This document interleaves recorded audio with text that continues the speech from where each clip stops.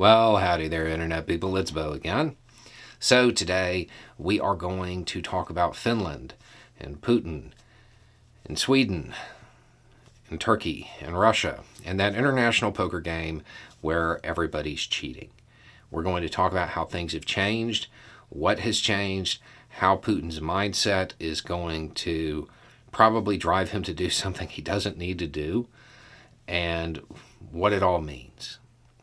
So, after Putin's ill-advised invasion of Ukraine, things started to shift. Countries that were traditionally non-aligned, they decided that they wanted to be part of an alliance, especially if they were close to Russia. So Finland and Sweden moved to join NATO. Finland is officially part of NATO now. Turkey and Hungary are throwing up some roadblocks for them.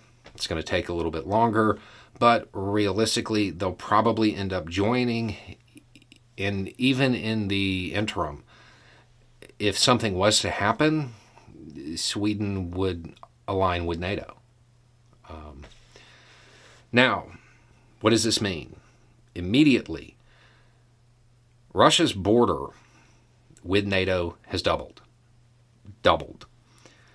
This was always a major concern for him, and it was something that he was trying to avoid. Part of his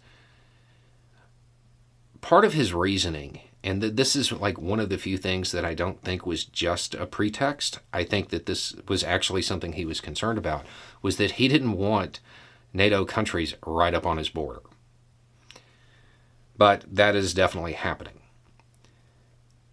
He has become more and more paranoid, Putin has, to the point where there are now reports of like loyalty tests and evaluations going on of pretty low-level officials, seeing if they truly align with Russia, meaning Putin. They're reviewing people's social media records and stuff like that. If you're a good member of the party or whatever, you can even get perks like a good parking spot. But that paranoia is probably going to lead him to wanting to increase the amount of troops near that border. You'll probably see Russia start to build up. And it's all fine and good. It's their country. If they want to station troops up there, there's nothing wrong with that. It's also kind of completely unneeded. NATO is not going to invade Russia. It's not really going to happen. In fact, a lot of NATO's behavior related to Ukraine proves they have no interest in actually invading Russia, but that's probably not how Putin sees it. So those extra troops, that's probably going to happen. What does that mean? If you're putting troops in one place, you can't put them in another. It's going to be a drain on resources for his operation in Ukraine. So even though Finland joining, realistically, it adds a little bit of power to NATO. Finland has never really been known as a military powerhouse, but it has stuff. It does have a military. This episode is brought to you by Visit Williamsburg. In Williamsburg, Virginia, there's never too much of a good thing. Whether you're a foodie, a golfer, a history buff, a shopaholic, an outdoor enthusiast, or a thrill seeker, you'll find what you came for here and more. So ask yourself, what is it you want? Discover Williamsburg and plan your trip at visitwilliamsburg.com. And it's not like an amateur one. The real benefit here will end up being tying up Russian troops close to their border.